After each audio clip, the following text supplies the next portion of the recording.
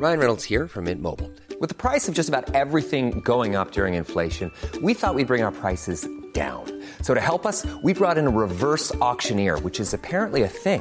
Mint Mobile Unlimited Premium Wireless. How to get 30, 30, bit to get 30, bit to get 20, 20, 20, bit to get 20, 20, bit to get 15, 15, 15, 15, just $15 a month? Sold! Give it a try at mintmobile.com/switch. $45 up front for 3 months plus taxes and fees. Promo rate for new customers for limited time. Unlimited more than 40 gigabytes per month. Slows full terms at mintmobile.com. Even on a budget, quality is non-negotiable. That's why Quince is the place to score high-end essentials at 50 to 80% less than similar brands. Get your hands on buttery soft cashmere sweaters from just $60, Italian leather jackets, and so much more. And the best part about Quince, they exclusively partner with factories committed to safe, ethical, and responsible manufacturing. Elevate your style without the elevated price tag with Quince. Go to quince.com/upgrade for free shipping and 365-day returns. The Telegraph. Podcasts.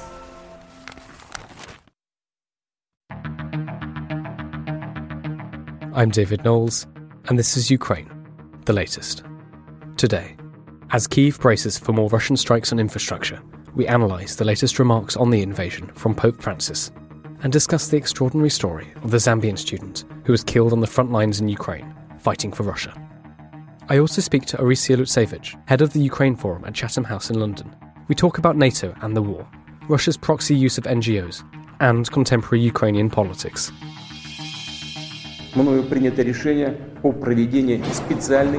This hideous and barbaric venture of Vladimir Putin must end in failure.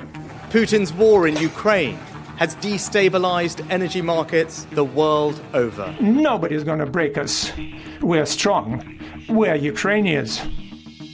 Every weekday afternoon, we sit down with leading journalists from the Telegraph's London newsroom and our teams reporting on the ground to bring you the latest news and analysis on the war in Ukraine. It's Tuesday, the 29th of November, day 279. And today, I'm joined by our assistant comment editor Francis Sternley, our Russia correspondent Natalia Vasilyeva, and our senior foreign correspondent Roland Oliphant. I started by asking Francis for the latest news from Ukraine. Well, thanks, David, and good afternoon, everyone. A very dramatic morning across Ukraine as we speak. Air raid alerts have been issued across the whole of the country following reports from Ukrainian officials that Russia are preparing a new wave of missile and drone strikes.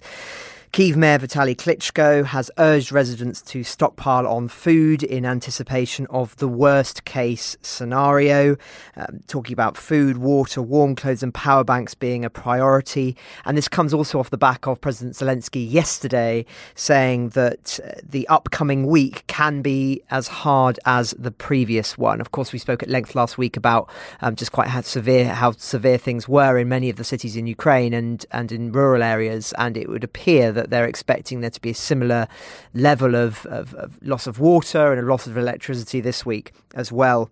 Broadly speaking, Ukraine is still struggling to restore full power nearly a week after the wave of Russian missile strikes that damaged those crucial energy facilities across the country. The national power grid operator has said the electricity deficit has risen slightly from Monday following the emergency shutdowns at several of the key power plants scattered around the country. Indeed, there was a statement that's just gone out. I think it went out maybe about 15 minutes ago, saying that there's a current deficit of around 30%. Usually electricity producers provide 70% of the electricity consumption, but the deficit is 30%. So quite a severe situation this morning in terms of the energy front, which of course in many ways is an absolutely pivotal one at this moment. Just more broadly in the military sphere, and obviously Dom will be covering this in more detail when he's back on, but just to give a lay of the land as things stand, it's been quite an interesting intervention this morning from the Ukrainian government, who have said that from their perspective at least 88,000 Russian soldiers have been killed since February's invasion. So a very striking figure there indeed, considerably higher than the estimates that we've seen up until now. Sometimes, as I said yesterday, international observers have cited about 30,000 killed for both sides. As I said yesterday, believe that those were low for the Russian numbers, and it would seem that the Ukrainian government, And as I say, these figures cannot be verified. Of course, their numbers are likely to be higher, but nonetheless, this is considerably higher, are closer to perhaps what some other observers have said, which is that actually the figures are considerably higher in terms of the numbers killed. They've also said that as of November 29th, 280 aircraft, 261 helicopters and 2,911 tanks have been destroyed. So very considerable indeed. So that's the biggest sort of headline in the military space. There's also been some quite interesting insights offered this morning from the UK Ministry of Defence. They've talked about how the strategy of battalion tactical groups known as BTGs. This has sort of been a mainstay of the Russian army for a long time. It typically sort of comprises of a battalion or 2 to 4 companies reinforced with air defence, artillery, engineering, logistical support. That these are effectively been stopped being deployed now as a consequence of the way that the war is going. And for some people, that marks a very considerable decline in the capacity of the Russian army to operate effectively. They've been absolutely pivotal in victories in the past. And so if this is true, then I think it should be seen as quite a significant development. But I know that Roland has some thoughts on this. Thanks, Francis. Well, let's go to Roland Oliphant, our senior foreign correspondent. Roland, what would you like to add? On the BTGs, I don't have a terrific insight, but it strikes me as a sign that the BTG concept, as it has hit reality in the Ukraine war, has kind of failed, really. I mean, the idea of a BTG is to have this self-contained, as Francis said, battalion-sized unit which has everything it needs to do its own thing. So artillery, reconnaissance, support, logistics, all of that together in a kind of, up to 800-man unit. And it's a great idea, right, if you can make it work. But there have been problems with it from the get-go. I mean, one of the problems is that one of the successes Russia had with BTG deployment was in 2014, 2015, in the first invasion. And that ended with, frankly, a decisive Russian victory. But they had real trouble pulling it together. I mean, they sent in a tank unit from the Far East, from Buryatia, we think, into Donbass in that last winter stage of the war around December, January, February, from 14 to 15. And, as we understand, they had to pull units together to make a BTG because it turned out they didn't have enough professionals available, just because of this long-running problem in the Russian military of paper soldiers, fake soldiers. You say you've got this many professionals, but actually most of your men are conscripts. You pocket the cash. The high command doesn't know you're up to strength. So that was an issue going into this war. And the other thing about BTGs, of course, is that they're, it kind of goes back to the idea of the core, which Napoleon came up with. This idea of a kind of autonomous, all singing, all dancing thing that can act like its own little army. Great for offensive warfare, but the offensives haven't been going too well. And when you've lost a lot of junior officers, a lot of NCOs, a lot of your experienced guys, and you're having to kind of knit things together in different ways to kind of keep things going, and you've got complicated tangles of chain of command between the regular military and your DNR, LNR levied militias from eastern Ukraine and Wagner. You find yourself having to basically improvise as it goes. So I think it's quite an interesting moment, probably in the evolution of Russian military thinking, coming up against the hard reality of going up against a peer enemy. And I'm sure when the war is over, there'll be lots of military thinking going at this, going, okay, why did the BTG system have to be abandoned? Was it because it was unsound? Was it because it wasn't done properly? Or was it because it's just not suitable for this war? But definitely an interesting development from the kind of war nerdish point of view. Well, thank you, Roland and Francis. Francis, can I just come back to you quickly before we go to Natalia? Francis, you have one more military update for us. Yes, I'll just be brief on this because we've been talking about this issue now for several weeks. This question of what weapons Ukraine need next and want next and what the West is willing to provide. So we've heard an update this morning that the US could send, crucial word there, could, Ukraine some cheap new precision missiles that are capable of hitting targets 100 miles away, which of course would allow Kyiv to strike targets much deeper behind Russian lines than they currently are capable of doing so. The Pentagon is said to be considering a proposal by Boeing to send the ground-launched small diameter bomb, that's the GLSDB system, as the West struggles to meet Ukraine's demand for more arms. So these weapons are said to be relatively quick, cheap to produce, as I say, have about twice the range of standard HIMARS missiles. Of course, HIMARS have been absolutely critical in the Ukrainian settings up until now and could be deployed in Ukraine as early as the next spring. This is according to a document, I should say, by Reuters. And whilst, of course, as we've been speaking about in the past, Washington has declined requests for the ATACMS missile, which has a range of 185 miles. These cheaper alternatives are still, as I say, quite considerable in terms of the distance that they're able to be fired, which is why for some people this will be a very, very significant intervention indeed. So, as I say, it's not guaranteed yet, but the fact that we're having these conversations now is suggestive that conversations are quite far developed.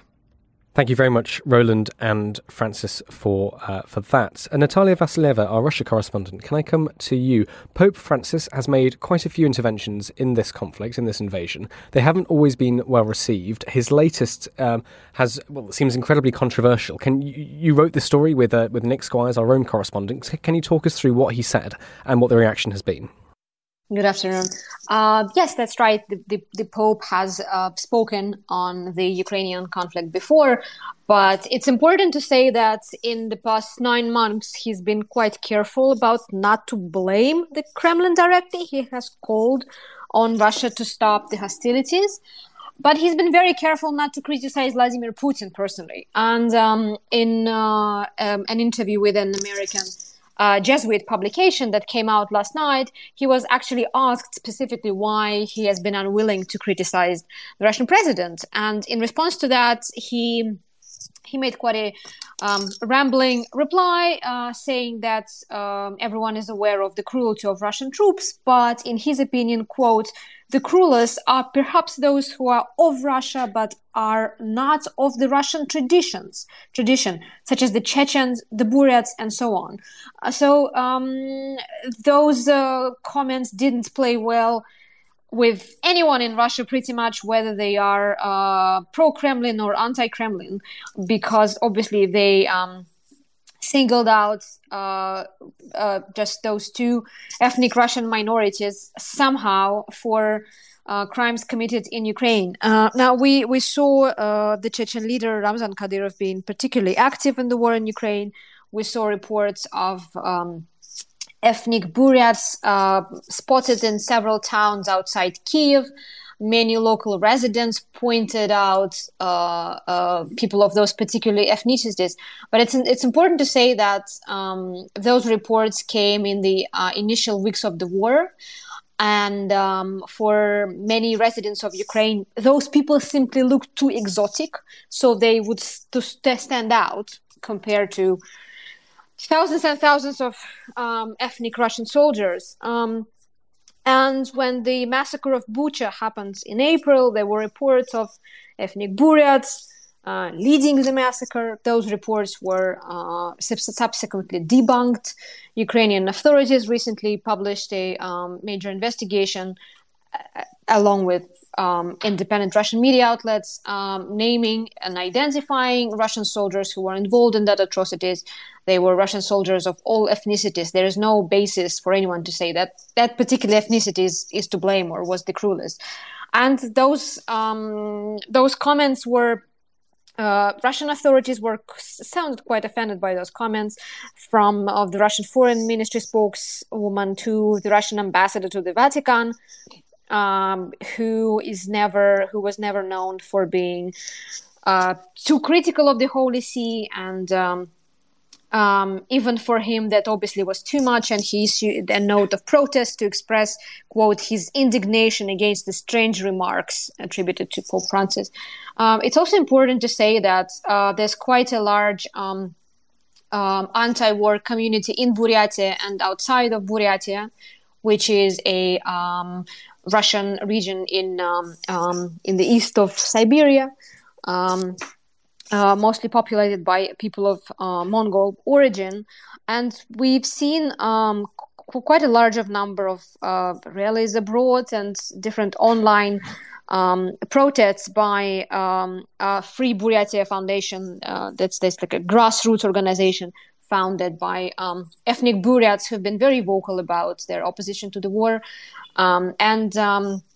Their leader, for example, this morning publicly called Pope Francis the racist and expressed her astonishment why, instead of putting a finger on one ethnicity, Pope Francis didn't blame Vladimir Putin directly or the Kremlin.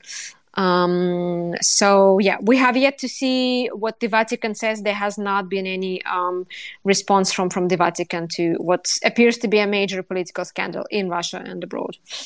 Well, thank you very much for that, Natalia. That was very comprehensive and took us into, I think, why it was deemed so controversial, Pope Francis's remarks. Francis Durney, I know you've got some thoughts on this.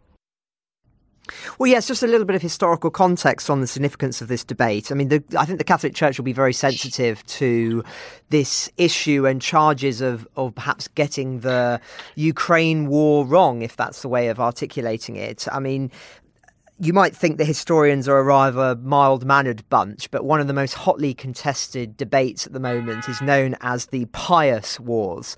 And this is around the role of Pope Pius XII during the Second World War and his role in not doing enough, as some critics have said, or quite the opposite, of doing a lot with regard to the Holocaust and in denouncing the Nazis in their invasions of sovereign nations in Europe. In 1939, for example, Pope Pius XII expressed dismay at the invasion of Poland, but did not ascribe blame to anybody. So you can see why some historians have been particularly critical of that view. I mean, I think, as I say, this is a very, very contested area of historical scholarship, and there are some who are absolutely adamant that the Catholic Church should have done a lot more, who say that there was not enough outright condemnation of the actions of the Nazi state and of the Holocaust. There are those who point towards the rat lines, which were essentially a means for senior Nazi officials to be smuggled out of Nazi Germany before the end of the war. And Brazil and other countries. So there's that side of the view. And then the other side of the view is actually that much more was done than has been widely recognised, that there was a lot of private backstage conversations taking place between the Vatican and the Nazi state, and indeed lots of individual acts of heroism by senior priests within the Catholic Church to save Jews and other people who were persecuted by the Nazis. So, as I say, a very hotly contested area, this, which is why I mention it, and it's a really ongoing historiographical debate of lots of interest. But I mention it here because I think it's important to frame this dispute about and reactions to how the Vatican are seeing on this within this broader struggle about the Vatican's role in the big issues of the last century. And indeed, this issue is one that I think people will have a lot of different perspectives on what the Vatican has done. It may be one where it won't be for many, many years until we know the true nature of the Church's role in trying to stop this war, or in perhaps not doing enough. Well, thank you very much for that, Natalia and Francis. Roland, can I come to you? One of our previous guests, Owen Matthews, has written a fascinating piece in the British magazine The Spectator, which you've read. I thought it'd be interesting if you give us a summary of what you think of what you found there. Right. Yes, exactly. So Owen Matthews, who was on the podcast, I do not have the date in my mind, but I'm sure you do. But do look back through our archives and listen. It was a fascinating interview. Owen Matthews has a piece in The Spectator. I believe it might be an extract from or a summary of some stuff he reported in his new book that's out. But it's fascinating. He's basically looking at the relationship between Russia, China, and the United States, and the role of China in this war, which has been opaque to say the least. So when the war began, everyone was wondering, is China going to back Russia, its ally, or not? There's obviously been a lot of diplomacy, tugging back and forth, the Russians saying to Beijing, come on, lend a hand, and the Americans saying to Beijing, oh, for God's sake, don't, this is a bad idea. And President Xi Jinping of China standing inscrutable in the middle. Well, Owen says he has a source with links to kind of high-ranking individuals in Beijing who say this is the way it's played out. Essentially, China has played a kind of moderating role, a restraining role in a way that has maybe stopped the Russians from going through with their nuclear threats, but there is a quid pro quo, and the quid pro quo has been the Americans refrain from providing Ukraine with some of the more modern weapons that the Ukrainians have demanded. So, for example, Owen claims, citing his sources, that if you remember back at the beginning of the war, in the first week or so, Poland came up with this plan to send 26 to 33 MiG-29s to Ukraine. They said, look, if the Americans provide us with some modern fighter jets to backfill this, we'll send them over. It seemed like it was going to happen. Then at the last minute, the Pentagon or the White House suddenly said, oh, we don't think that's viable. And it was nixed. And no one really understood why. Now, Owen says this is because of a last-minute initiative from Beijing, telling the Americans, don't do that. And quid pro quo, we'll kind of keep the Russians more violent tendencies in check. And he points out that this followed Putin's first threat of nuclear escalation on the 27th of February, which genuinely alarmed the Chinese. Now, I would point out that this it seems to me fairly thinly sourced. It seems to be only one or maybe two sources on this, but it's not implausible at all. If we think back to the Bali summit, the G20 summit in Bali last week, where you had Joe Biden and Xi Jinping sitting down for 3 hours, remarkably long meeting, and then coming out with, really surprisingly on-message comments, kind of talking about the inadmissibility of nuclear war, a clear kind of warning to Russia that, look, both America and China, the world's two other preeminent nuclear powers, are not going to allow you to use nuclear weapons in Ukraine. That's a big gain for the Americans, but it will have come at a price. The Chinese are not just going to, hand out these diplomatic boons for free. And Russia is an important ally to China. I don't think we should underestimate that. And the Chinese are not just going to throw the Russians under the bus because they think Vladimir Putin has bitten off more than they can chew. So definitely something to think about. A few other interesting tidbits in here.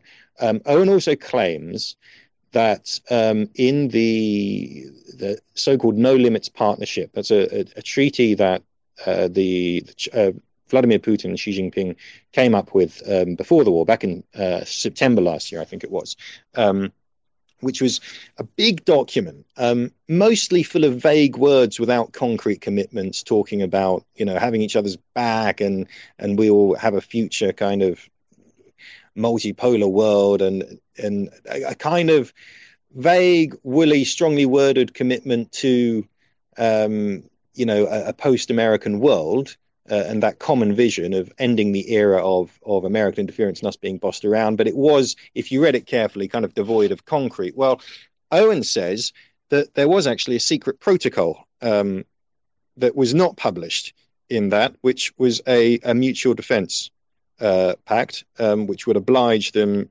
to come to one another's defense in case of attack. He says that the Chinese insisted on sticking in a clause adding some tricky, caveats to that commitment, which means the Chinese are off the hook for the Russians, annexing Kherson or whatever. The Chinese are not going to be obliged to go to war because Russia has said, right, Ukraine is Russia. So if true, canny. Now, I have to say again, single source, no one else has reported this.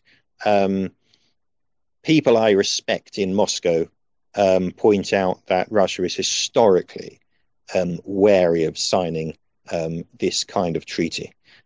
So I would treat with a degree of caution, but I do think there is definitely something to look at here, because one of the long-running questions is, why is the United States, why are the West holding back on certain weapon systems? Why haven't we given Ukraine, we, the collective West,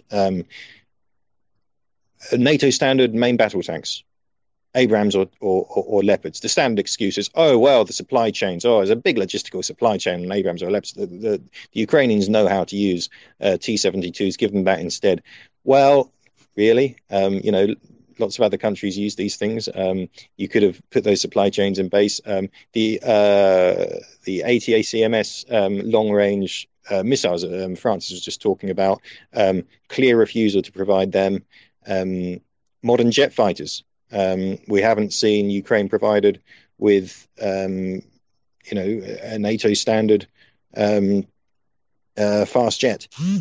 All these things have not been on the table. Why not?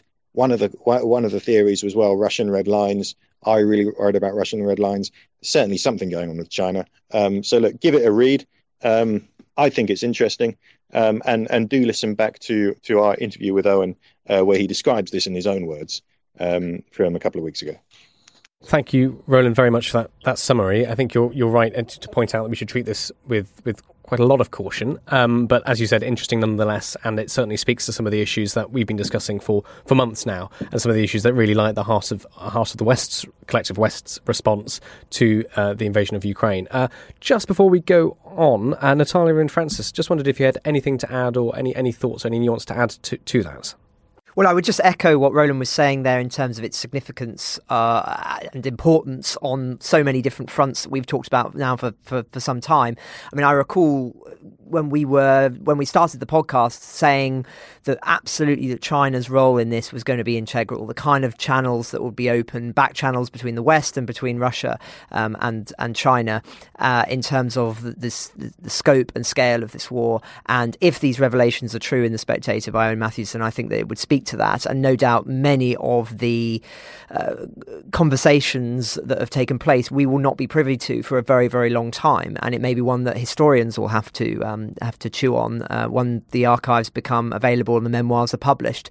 But as I say, it doesn't surprise me because that these conversations are taking place, because it would also explain the decrease in nuclear rhetoric that we saw after that particularly heated period. It would explain that, and it would also explain, to Roland's point, why certain weapons have not been delivered. So these kind of conversations happening behind closed doors are absolutely vital. And unfortunately, of course, from a journalist perspective, it's quite rare for us to get access to those until sometimes several months after the fact. Well, thank you very much. Natalia Vasilyeva, I want to come to you next, unless you have anything to add on that, please feel more than welcome to. But you've been looking at this extraordinary story of I believe a Zambian student in Russia who ended up on the front lines. Can you talk to us about that? Yes, sure. As our readers may have heard, a couple of months ago, just before Russia announced the partial mobilization, there was a drive to look for recruits for the Russian war effort in prison. And Yevgeny Prigozhin, the founder of the notorious private military contractor Wagner, was actually seen himself trying to recruit convicts in Russian jail. And just earlier this month, we heard about the death of a man from Zambia. And the government of Zambia has been quite vocal about the issue. It has made several statements. It has publicly urged the Kremlin to explain how a Zambian national who was serving his sentence in a Russian prison ended up dead, and not just dead, but dead in eastern Ukraine. And just this morning, we heard from Mr. Prigozhin himself, the founder of the private military contractor Wagner, who confirmed that Zambian student identified as Lemihani Nathan Nirenda, aged 23, has indeed been killed in eastern Ukraine. And Mr. Prigozhin also claimed that he himself recruited Nirenda, and that happened sometime earlier this summer. And again, this is about taking Mr. Prigozhin's words for at a face value or not, but according to him, the Zambian students willingly volunteered to go and fight Eastern Ukraine while he was serving a prison sentence in a Russian prison colony outside Moscow, allegedly because of anti-colonial sentiment, and because he felt thankful to Russia for its efforts, historical efforts, recently and in recent decades, encouraging African nations to fight against colonialism. Now, the Zambian student's case has been quite publicized in his native country, and we've seen Zambian media looking quite closely into that case. And what we know is that Lemehani Nirender was a student in Russia. Apparently, he was a very bright student back home. He enrolled in a university in Moscow to study nuclear engineering, quite a prestigious university, I have to say. And 2 years later, he was apparently working as a part-time delivery driver.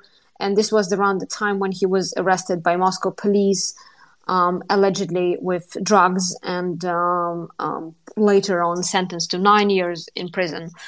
Again, when I heard about this case, that sounded quite familiar, because we have Russian police is infamous for planting drugs on suspects. They are infamous for using drug possession as the most common, the most easiest to pin down crime if they wanted to improve their statistics. So it looks like this man simply fell victim to that scheme.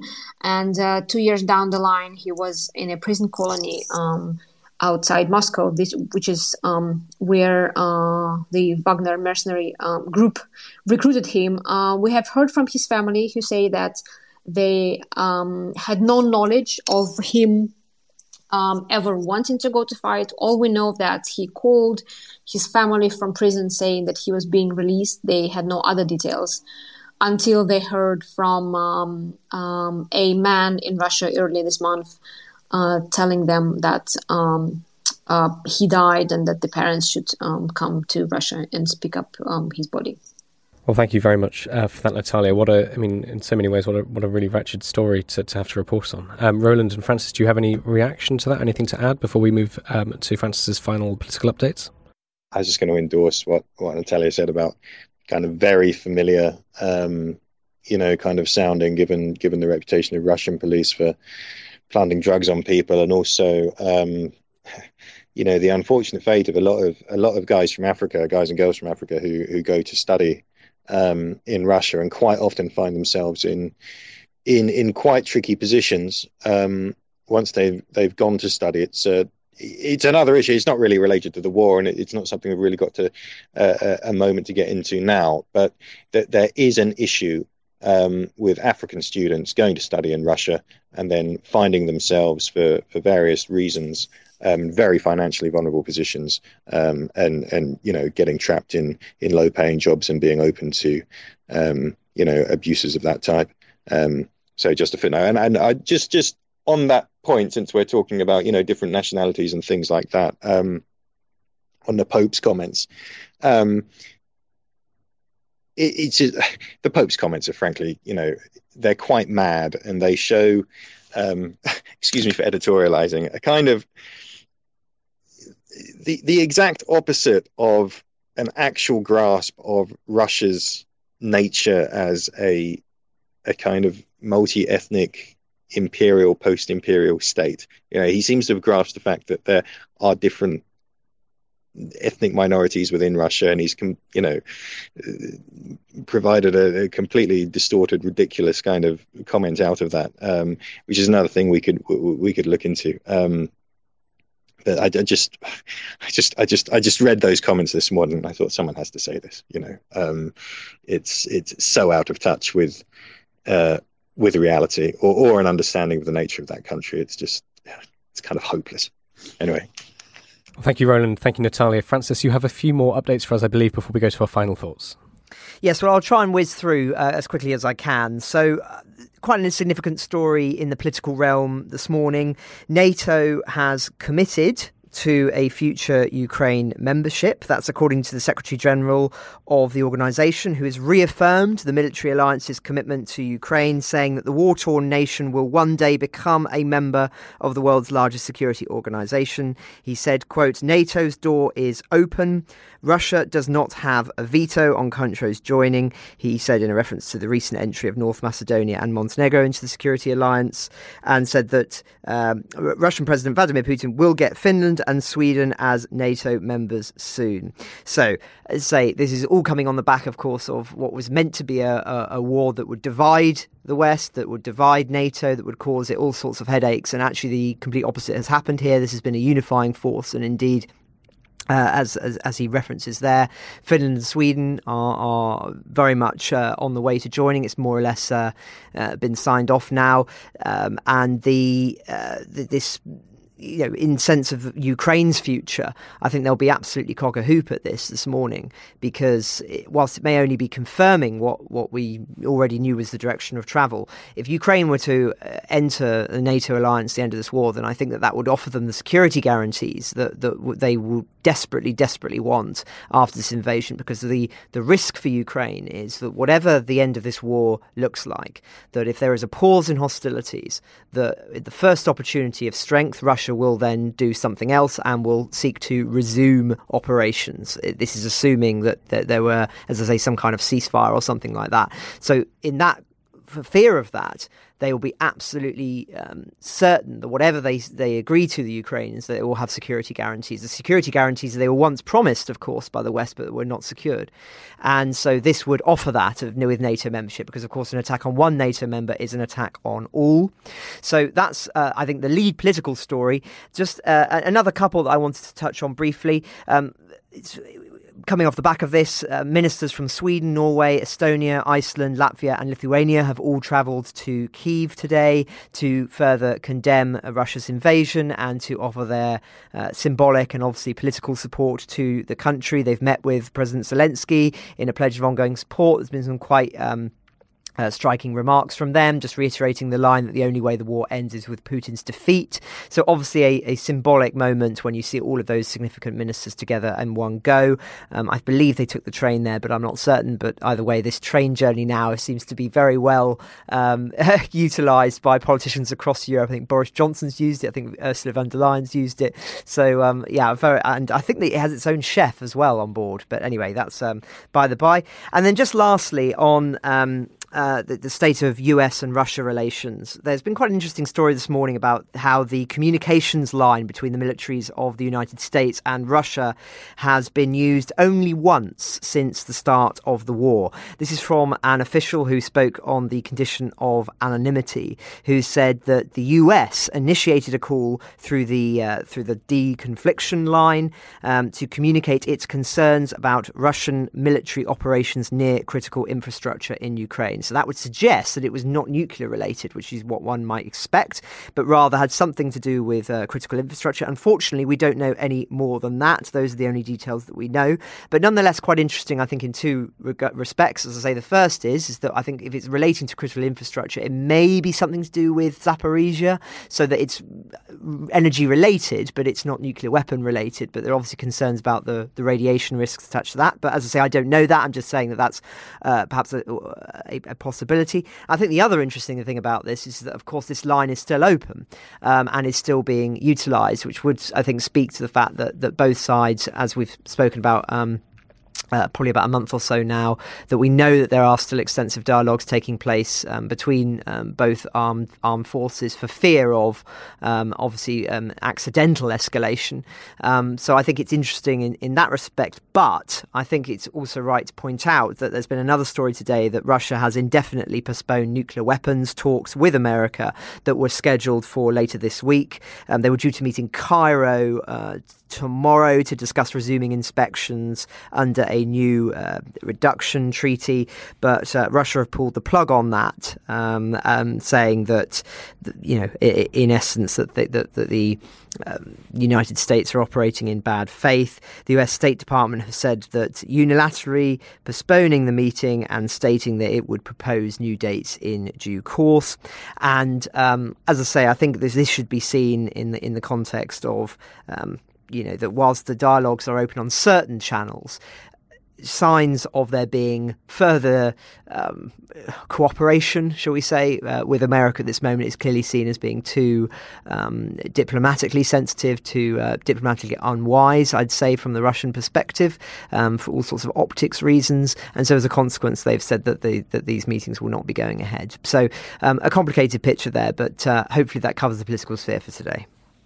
Brilliant. Thank you, Francis. Just one tiny little update from me. It's just come in on our live blog, and this speaks to, I think, Roland's summary of the Owen Matthews article in The Spectator on the big question: why is the support of the West in terms of materiel in some sense limited? The Lithuanian foreign minister, this is Gabrielius Landsbergis, has said NATO is not running, this is a quote, NATO is not running low on tanks, so therefore if we expand the inventory of what is being sent to Ukraine, then NATO has a chance to keep supply going, which is I think an interesting tidbit and speaks a little bit to what Roland was speaking about earlier. Well, we've run out of time, unfortunately, between us three. Thank you so much for all of your thoughts and your expertise. Can I just get your final thoughts, Roland, Francis and Natalia? I don't know who would like to go first. Sure, I'm happy to go first. What I would mention is something that you guys probably discussed yesterday. I'm not sure, I wasn't around. It's something that hasn't got enough publicity, in my opinion, but something to watch for. We heard from Ukrainian authorities yesterday saying that they are seeing signs that Russian troops could be withdrawing from the Zaporizhzhia energy plants.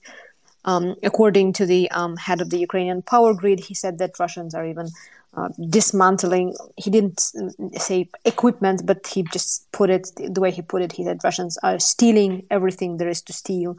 And Russian state media were quite quick to react and say that no such thing is happening, that Russia is staying at the Zaporizhzhia nuclear plant for good. But this is, if it happens, obviously this is going to be quite a dramatic turnaround for Russian forces, and that's something I would watch out for this week and later on.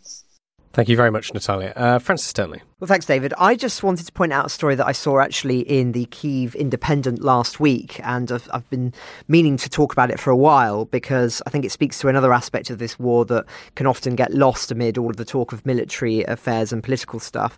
So the Kherson Fine Arts Museum once hosted one of the richest collections in all of Ukraine, but it's been emptied of all of its works by Russian officials. That's according to their story. Now, that's 14,000 works were in its collections, and apparently it's been stripped bare. And the piece goes into a lot of detail about what exactly was there, but obviously speaks to the manner in which looting was been part and parcel of those territories that Russia has controlled since the war began, not just of art, but of all sorts of individual property as well. And I think just sort of to offering some contextualization to this, of course, the looting of art for economic benefit, as well as a way of illustrating cultural dominance and as well as the economic benefits, is also a way of seeking to erase a culture. And it's as old as war itself. The Romans would show off their looted conquests in triumphs through the streets of Rome. Napoleon, of course, famously stole the horses from St. Mark's Basilica in Venice and placed them atop the Arc de Triomphe to show his conquest of Europe. In modern times, both the Nazis and the Soviets perhaps offer the most egregious examples of art that's been looted, although I would say with one key difference. Whilst we hear the odd story of Nazi loot being discovered and returned to its owners, most of the major lost masterpieces from the Second World War, many of which I think went to decorate Hermann Goering's castle, but anyway, were restored to the museums that they were looted from. But that's not the case with much of the art that was stolen by the Soviets in the Second World War. It's still believed that there are hundreds, perhaps thousands, of lost masterpieces from Europe hidden in the depositories of the Hermitage.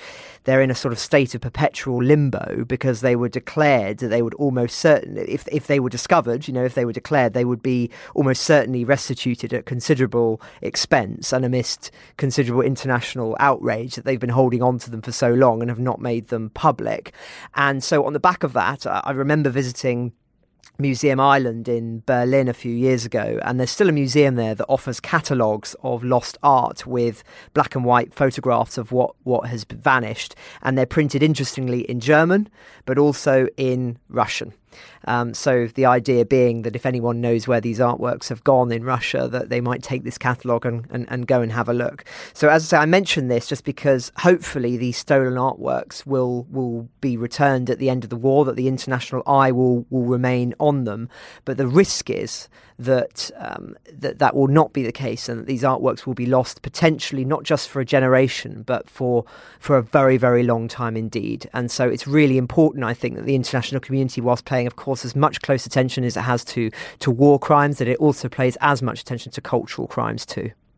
Thank you very much, Francis and Natalia. Natalia, we do have a question from listeners, but unfortunately I think we've run out of time today, so I promise we will get to it next time you're on. Roland Oliphant, would you like the very final words?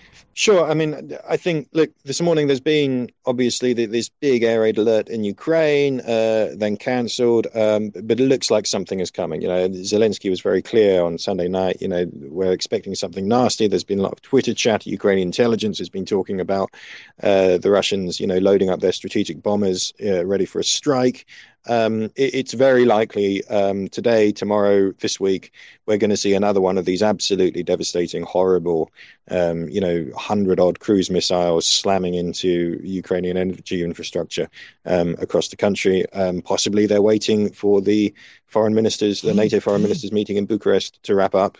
Show of strength that would be very in character for Vladimir Putin, snubbing his nose at the talking shops of the West. That talking shop, by the way, is again important, and it speaks to what Owen Matthews was talking about in his article. You know, that what are the limits on NATO provision, Western provision and support of arms to Kiev. So both very important things to keep an eye on. I've had a moment to think about those rambling thoughts I was expressing about what the Pope said about atrocities being committed not by Russians themselves but by ethnic minorities within Russia.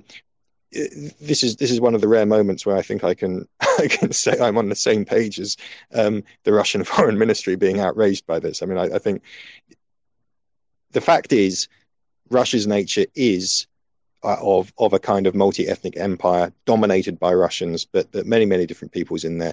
There is a fascinating discussion to have about the nature of Russia in that sense, and what it means for a post-war Russia, and whether Russia could break apart. Things like this, it's something that people discuss when they're talking about what will Russia look like after this war. Could we see it? Could we see it broken up? Or not? Does it inform why Russia is seeking to reconstitute its empire in Ukraine? It's a very, very interesting discussion. I'm afraid Pope Francis has approached it in completely the wrong way. But maybe we can at some point talk about that, because it is a fascinating, deep, multifaceted issue, which I think it is worth our listeners and the world in general being aware of and being able to grasp. But saying that, you know, only Russia's ethnic minorities commit war crimes is it speaks for itself. Last week I spoke to Orysia Lutsevych. Orysia is the head of the Ukraine Forum at Chatham House in London. We spoke about NATO and the war, Russia's proxy use of non-governmental organisations, and her thoughts on contemporary Ukrainian politics. Here is our conversation. So I myself am Ukrainian. I'm from western part of Ukraine, and I've been with Chatham House for now more than 10 years, doing research on the forces that are shaping change in Eastern Europe, in Ukraine, Moldova, Georgia, Belarus. And since the full-fledged invasion, in a way, I think many people's lives changed. It was an intensity of research, of media work, but most important, explaining what is happening in Ukraine. And this is something we do on top of our regular program called Ukraine Forum that I've started 8 years ago. And I was already tired before Putin invaded Ukraine. Suddenly I realized that I haven't really realized little the pressure that is here to come in the coming months. You wrote, the longer this war lasts, the higher the chances it will spill over into NATO territory. I think you wrote that before the incident in Poland last week. So I wondered if you'd like to just explain what you meant and talk a little bit about the incident in Poland and what it means for NATO and the war in Ukraine.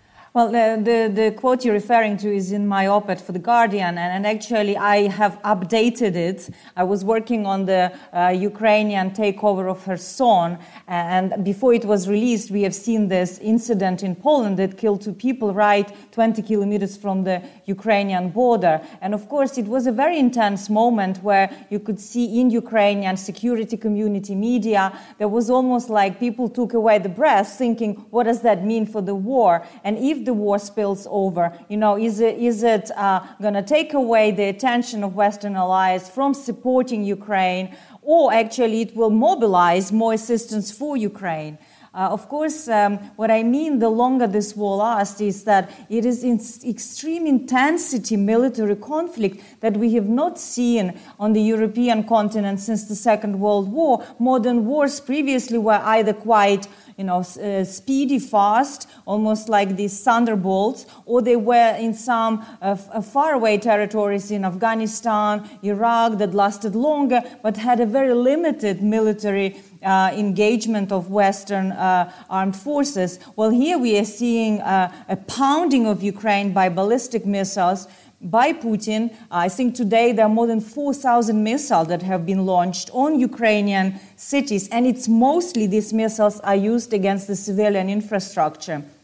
What happened on the border with Poland is that Russians were trying to target one of the thermal power stations that is very close to the Polish border. And of course, the miscalculations, from what we understand now, by Ukrainian air defense caused this incident and tragic loss of life. But you see what I mean? Is because Putin is losing his war in the east. He is not able to take any new Ukrainian territory. He decides to break the spine of Ukrainian resistance, but making Ukrainian cities difficult to live in. So also it means that he is targeting areas close to NATO borders. Supply routes could be targeted that are delivering Western military assistance to Ukraine. And we may also see some sabotage actions inside NATO territory to, for example, disrupt military supply flows. So all of these options are on the table, and we should be very aware of the possibility of risks. And I'm sure NATO is preparing for all eventualities. So just on that, you think that the more Putin loses, the more risks he'll be willing to take, and that's kind of what we're talking about? Absolutely. He is becoming more desperate, more reckless, because he was bragging that he'll be able to take Kyiv, in 2-3 weeks? And now we are almost 9 months in the war, and he actually has lost 50% of the territory that he has reclaimed since the start of the invasion. He is losing strategic power all over. His military goals are not being achieved, and he is resorting to these barbaric tactics of basically breaking the spine of Ukrainian nation. Let's move on from that. Thank you so much for that answer. I thought that was absolutely fascinating. You've written about this completely different issue, Russia's use of proxy NGOs, non-governmental organizations, to achieve its foreign policy objectives. This is an area we really haven't looked at. So I was wondering if you could just give us your lowdown on what you mean by that, where they work and whether they're successful or not. Well, you see, this is a very interesting area where something that in the big scope of things, the West has underestimated the nature of Putin's regime that led to this horrific war. And I think there were warning signs of what Putin is up to since his kind of second coming to power in 2000s, when he basically wanted to consolidate power. He consolidated the power, but then he felt quite emboldened that he can, coerce countries in the former Soviet Union, in his Russia's near abroad, as they called it, in order to maintain Russian grip. So, to be honest, Putin was also quite paranoid about the color revolutions that took place in Ukraine, in Georgia, in Moldova, and he was sure that these were kind of doctored by the US government to undermine his friendly puppet pro-Russian regimes. So he thought he would mimic some of that American tactics to create a set of his own agents of influence that would be under the cover of non-government organizations and penetrate various fora such as OSCE, Council of Europe, UN, to basically present these groups as independent, but they were mouthpieces of the Kremlin, they were funded by the state, they were not independent groups, they were basically under the orders of the Kremlin to spread this worldview, for example, about the violation of rights of Russian ethnic minority in the region, in the Baltic states, in Ukraine. But what is interesting now, as we see it, for example, the role of Orthodox and religious communities, how Kremlin, in a way, Putin fused the power of Orthodoxy and the state, and he uses church, Russian Orthodox Church in Ukraine, also to foment discontent, to split the nation. And we've seen reports on Ukrainian security services searching Russian main cathedral of the Orthodox Church, Kiev, Pechersk, Lavra, and finding some of the Russian citizens who were harbored there. They could have been under suspicion for sabotage, lots of cash, lots of propaganda material about this puppet project of Novorossiya. So you see that they try to use all tools in order to advance their foreign policy objectives. And many of those groups actually became under the sanctions on Ukraine. And they were put by Ukrainian government on a sanction list after the annexation of Crimea and the war that they started in 2014 in the Donbass. Do you think that these groups had more success in the West and in the international sphere, just partly because the West didn't know it as the Baltic states or as Ukraine would have known it? As you said, Ukraine is looking quite hard at these places, and we know we've had the monastery raids yesterday. It's something we'll look at later today. But I was just wondering if you think that in some parts of the world, they were quite successful, but they potentially found it quite difficult in the, as you said, the near abroad. I don't know. Would you agree with that? Is that fair? Well, not necessarily. I think until the 2014, they also had quite a free hand in Ukraine, because nobody, to be honest, saw them as a real threat. Yeah, there were some activists or journalists doing investigations, but the state as such was weak enough to actually go after them and really investigate what it is they were doing. For example, in Crimea, before the annexation in 2013, Russian international aid, Россотрудничество, was not, doing cultural projects or humanitarian assistance. They were actually brainwashing the local population and journalists about Nazi regime in Kiev, the possible genocidal extermination of the Russian ethnic inhabitants of Crimea. So they wanted to prepare the ground for eventual annexation. This is what they were doing. In the West, they are more benign, you could argue, but they do penetrate universities, and what they do is they also kind of spread this ideology, the Russian worldview, for example, about the role of Russia in the Second World War, or about the region, or about, for example, the history of Crimea, that it has always been Russian. So they, in a way, confirm Russian propaganda and do not work as independent cultural institutions. And we should be just aware of it and decide whether we want to give them a free hand or we think that they are too dangerous for our democracy. Last week, we spoke to academic Olga Onich on Ukrainian democracy and the Ukrainian political economy, this political sphere, and she gave us a wonderful sort of rundown of Ukrainian development and change since independence. I'd love to hear from you a little bit more about that. Looking at looking at Zelensky and his challenges, what would you say are the sort of pressing issues in the domestic sphere for him? And maybe it'd be interesting to look at this sort of just before the war and the full-scale invasion, and now. That's kind of my question. I mean, it's an interesting question because you could see how the nation changes the way it behaves under assault as compared to normal politics of a peacetime. Zelensky, before the war, was actually losing a grip on his popularity. He was supported and trusted by roughly 35% of Ukrainians. He seemed like he could not deliver peace, he could not deliver anti-corruption agenda. He was struggling. And then when Russians attacked, everything turned upside down. He was quite successful in channeling the Ukrainian resistance into his speeches. He was brave to remain in Kiev. And you could see today almost 90% of Ukrainians approve of his policy, and almost 70% trust him. This is unheard of level of trust within Ukraine to the office of the president. Ukrainians, let's remember, always a bit suspicious, mistrustful of authority because of the culture of a colonial domination by Russia, by Poland, by Turkey. So Ukrainians are very careful in giving their trust to an individual taking a high office. But there's a clear consolidation of the nation. But what is interesting that democracy, even under the martial law, remains quite vibrant.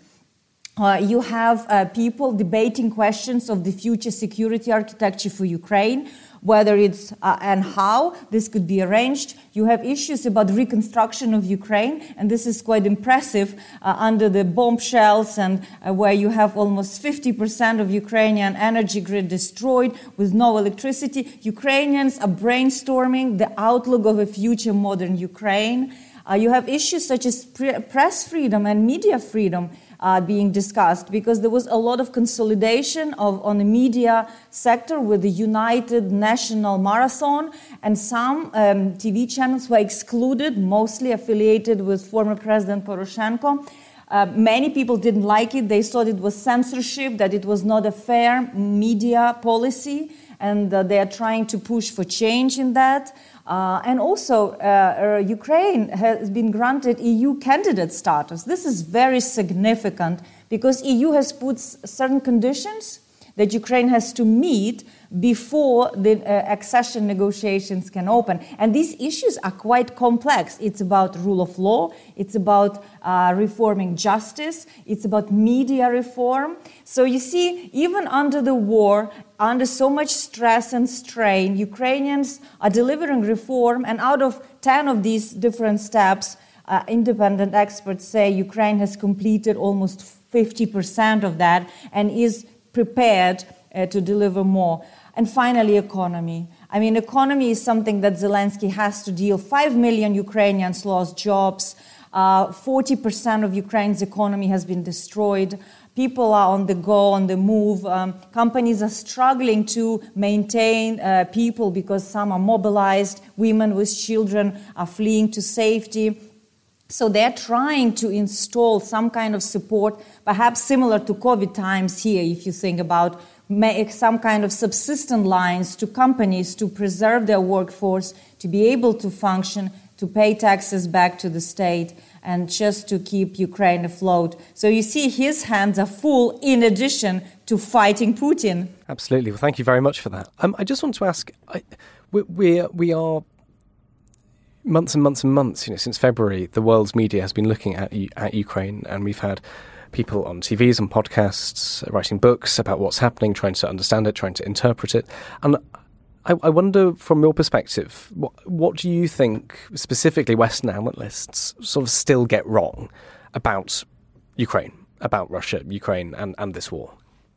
There are a couple of issues that I noticed, and I think it was not just before this invasion, but overall, I would say, since the collapse of Soviet Union, since some of these countries like Ukraine and others started to assert themselves more as westward looking, trying to reform, I think we have underestimated the actual desire of these countries to pay a price to belong to the transatlantic community.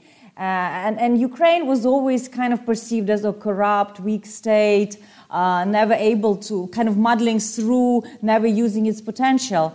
And I think this war actually showed the strengths of Ukraine on the battlefield because Ukraine has reformed enough, for example, in its armed forces, decentralizing governance, having vibrant civil society.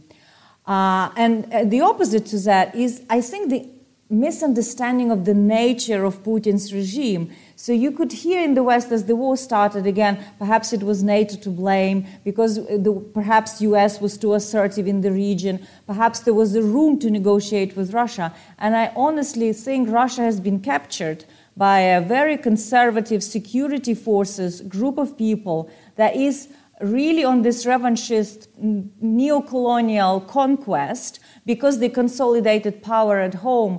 And we thought, oh, perhaps this only will apply to the neighborhood of Russia. But now we see how this threatens the whole world order and reverberates, from food crisis to energy crisis.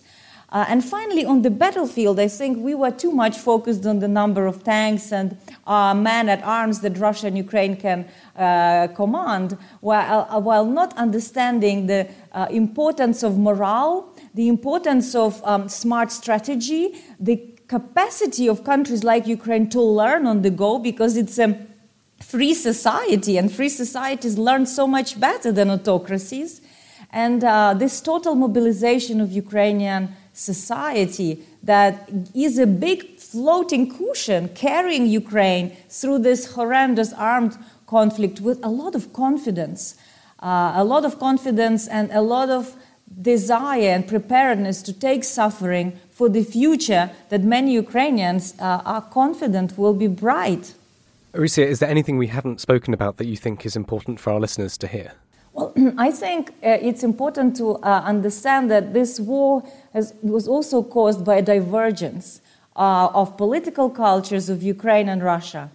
And Putin understands that, and he thought it's the last chance for him to keep hold on Ukraine.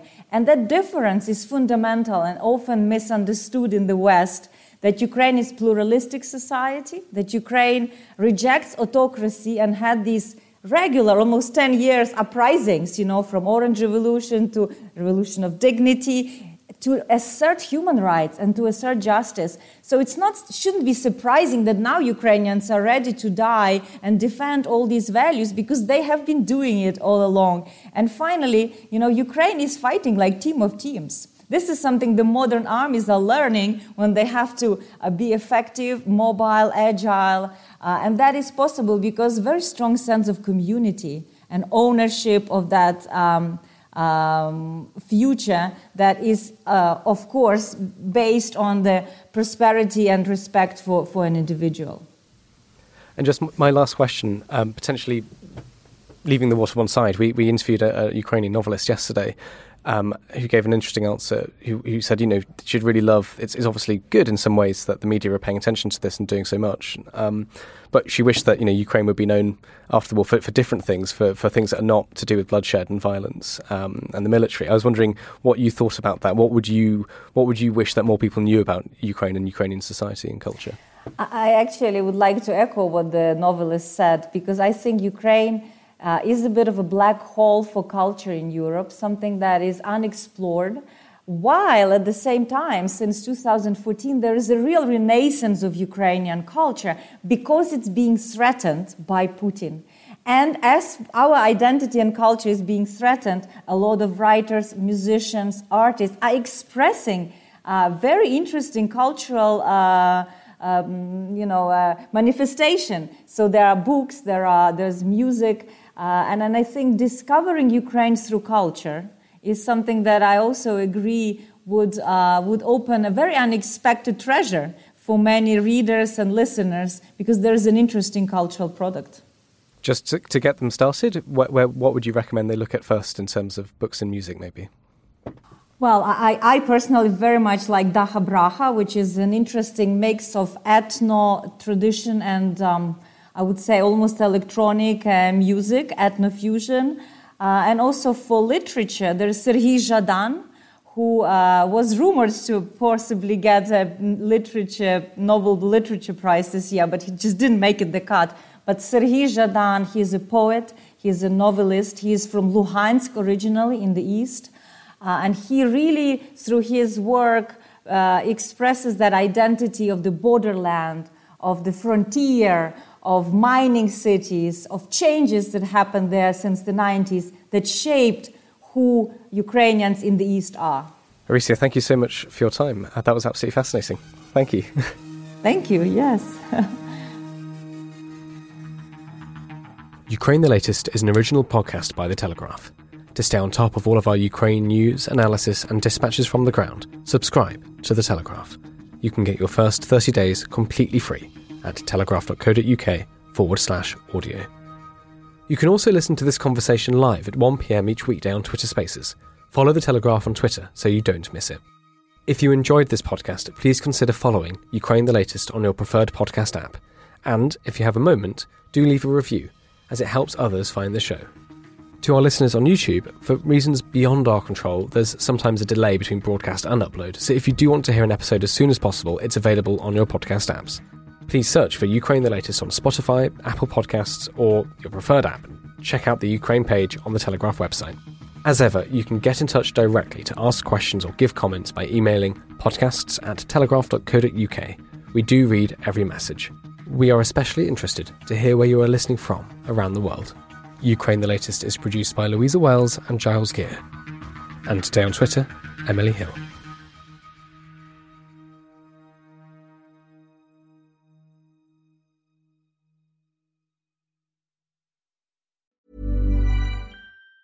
Even on a budget, quality is non-negotiable. That's why Quince is the place to score high-end essentials at 50 to 80% less than similar brands. Get your hands on buttery soft cashmere sweaters from just $60, Italian leather jackets, and so much more. And the best part about Quince, they exclusively partner with factories committed to safe, ethical, and responsible manufacturing. Elevate your style without the elevated price tag with Quince. Go to quince.com/upgrade for free shipping and 365-day returns. Planning for your next trip?